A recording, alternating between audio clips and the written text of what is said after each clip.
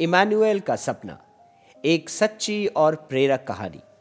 लेखक Laurie Ann Thompson. चित्र Sean Qualls. Hindi में अनुवाद विदूषक। घाना, अकरा। पश्चिमी अफ्रीका घाना में एक बालक का जन्म हुआ। उसकी दोनों आंखें रोशनी में चमक रही थी। उसके दोनों फेफड़ों से जोरदार रोने की आवाज निकल रही थी। उसकी दोनों छोटी छोटी हथेलियां खुल रही थी और बंद हो रही थी, पर उसका केवल एक ही पैर चल रहा था। बहुत से लोग उस बच्चे को देखकर घबराए। उन्होंने उसे एक अभिशाप माना। उसका पिता उसे सदा के लिए छोड़कर चला गया, पर मां की अपने बच्चे में आस्था थी। मां का नाम कंफर्ट था। उसने अपने पहले बच्चे का नाम इमैनुएल रखा।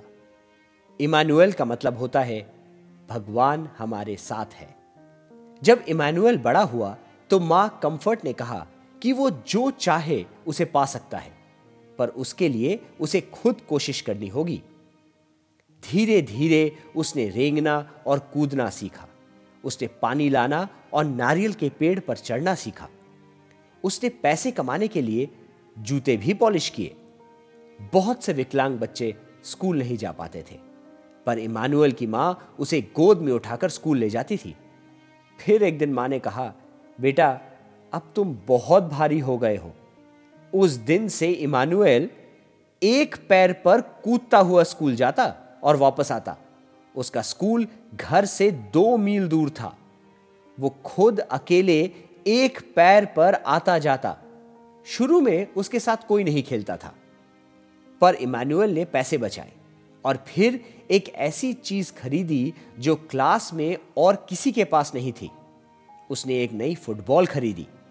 वो अपने दोस्तों को उसे जरूर खेलने देगा अगर वो भी उसे अपने साथ खिलाएं।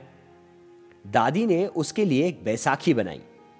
बैसाखी एक सहारे इमैनुएल अपने अच्छे बाएं पैर से फुटबॉल को किक मारता।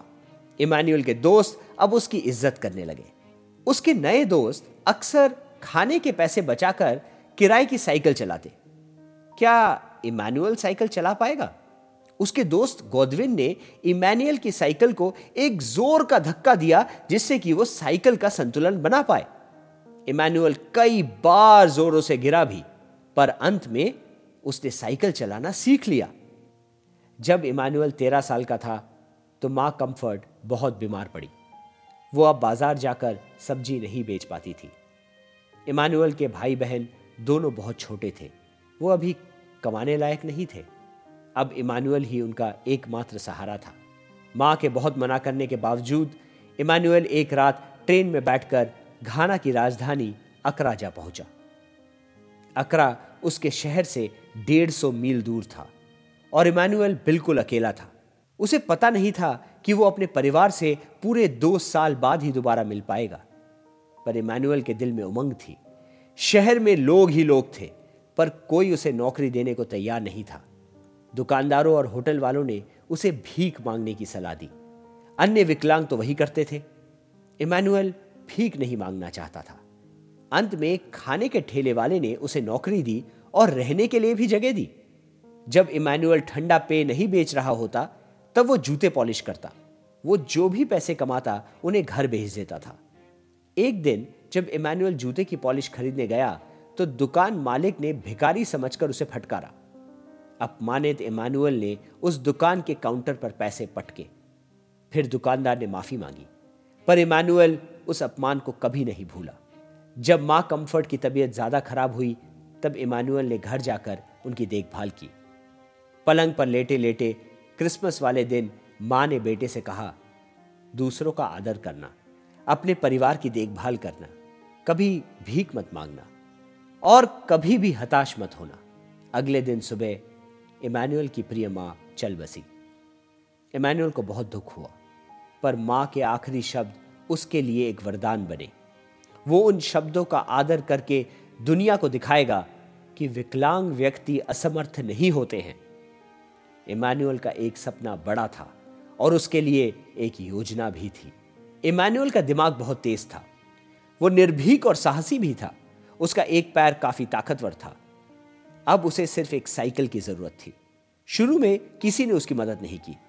उन्हें लगा कि साइकिल पर पूरे घाना की यात्रा करना इमैनुअल के लिए एक असंभव काम होगा। फिर इमैनुअल ने सैन डिएगो अमेरिका में स्थित एक विकलांग संस्था को पत्र लिखा। उन्होंने इमैनुअल के लिए एक साइकिल भेज दी और साथ में हेलमेट, नेकर, मोजे और दस्ताने भी। फिर इमैनुअल अपनी लंबी यात्रा की तैयारियां करने लगा। उसने अपने इलाके के राजा से मिलकर उनका आशीर्वाद भी लिया। फिर उसने घर घर जाकर लोगों से सहयोग की अपील की। अंत में अपने पीछे पीछे आने के लिए उसने किराए पर एक टैक्सी ली। टैक्सी में पीने का पानी, कैमरा और उसके अजीज दोस्त बैठे थे। फिर इमैनुअल ने अपने दाएं पैर को साइकिल की फ्रेम से बांध लिया। उसके बाद उसने बाएं पैर से साइकिल के पेडल को जोर से दबाया और वो आगे बढ़ा। इमैनुअल ने भीड़ भाड़ वाले अकरा शहर में साइकिल चलाई। फिर उसने हरे जंगलों और कई पहाड़ियों, छिछले नालों को साइकिल पर पार किया। वो ओडुम फॉरेस्ट और केले के खेतों में से होते हुए कुमासी शहर के बड़े बाजार में पहुंचा। हाईवे पर बड़े भारी ट्रक उसके पास से गुजरे। घने जंगल में उसे जानवरों की याद आई। वो विशाल घास के मैदानों से गुजरा और फिर तमाले के प्राचीन शहर में पहुंचा। वो ऊपर नीचे चढ़ा उतरा। उसने देश का काफी हिस्सा साइकिल पर देखा। उसके कपड़ों पर घाना के झंडे का निशान था। उसकी कमीज पर एक शब्द लिखा था, पोजो। उसका मतलब होता है विकलांग व्यक्ति। रास्ते में इमैनुअल ने तमाम लोगों से बातचीत की। उनमें से कई लोग विकलांग थे तो कई समर्थ। उसने गरीब खेतीहर मजदूरों और रईस जमींदारों से भी बातचीत की। उसने धार्मिक गुरुओं, सरकारी अफसरों और प्रेस रिपोर्टर्स से भी मुलाकात की। इमैनुअल चाहता था कि सब लोग उसे देखें, उसकी विकलांगता को देखें। वो चाहता था कि हर एक कोई उसकी बात सुने, उसके संदेश को समझे। इमैनुअल जितना दूर गया, लोगों का ध्यान उसकी ओर उतना ही अधिक आकर्षित हुआ। उसे देख बच्चों ने तालियां बजाई। विकलांग लोग उससे मिलने के लिए अपने घरों से बाहर निकले।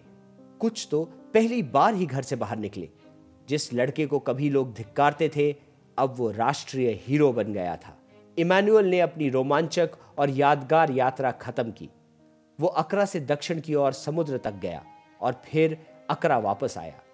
400 मील की यात्रा उसने सिर्फ 10 दिनों में पूरी की। पर इमैनुअल की सफलता उसके भी कहीं आगे गई। उसने दिखाया कि एक गजब का काम करने के लिए सिर्फ एक ही पैर काफी है और एक अकेला इंसान चाहे तो वो दुनिया बदल सकता है। इस दुनिया में कोई भी उत्तम या परफेक्ट नहीं है। हम अपनी ओर से सबसे अच्छा करने की कोशिश जरूर कर सकते हैं। इमैनुअल। लेखक के 2 शब्द। इमैनुअल के प्रयास अभी भी जारी हैं। 2001 में जब वो घाना में पहली बार लंबी दूरी की साइकिलिंग पर गया, तब वो 24 साल का था। तब से उसने कई महत्वपूर्ण अंतर्राष्ट्रीय प्रतियोगिताओं में भाग लिया है। उसे नाइकी और ESPN पुरस्कार मिले हैं। 2004 में कायरो में उसे ओलंपिक टॉर्च लेकर जाने का सम्मान मिला। उस पर एक प्रेरक डॉक्यूमेंट्री फिल्म भी बनी है जिसका नाम है इमैनुअल्स गिफ्ट। 2006 इमैनुअल की साइकिल यात्रा और उसके राजनीतिक संघर्ष के कारण ही घाना की संसद ने विकलांग अधिनियम लागू किया। इस बिल के अनुसार विकलांग लोगों को भी वही सुविधाएं प्राप्त होंगी जो सामान्य नागरिकों को मिलती है। मैं घाना में अपने विकलांग भाइयों और बहनों के लिए बहुत प्रसन्न हूं, इमैनुअल ने कहा। पर यह तो बस शुरुआत है। इमैनुअल अभी भी विकलांगों के हितों के लिए लगातार प्रयासरत है। उसने एक स्कॉलरशिप फंड शुरू किया है जो विकलांग बच्चों को स्कूल भेजने में मदद करता है और जरूरतमंदों को व्हीलचेयर उपलब्ध कराता है। वो राजनीतिज्ञों, स्वतंत्र संस्थाओं से बातचीत करता है और दुनिया भर में लगातार ये संदेश भेजता है कि विकलांग असमर्थ नहीं होते। इमैनुअल के बारे में आप उसकी वेबसाइट emmanuelsdream.org पर और जानकारी प्राप्त कर सकते हैं। याद रखिए, एक इंसान दुनिया बदल सकता है।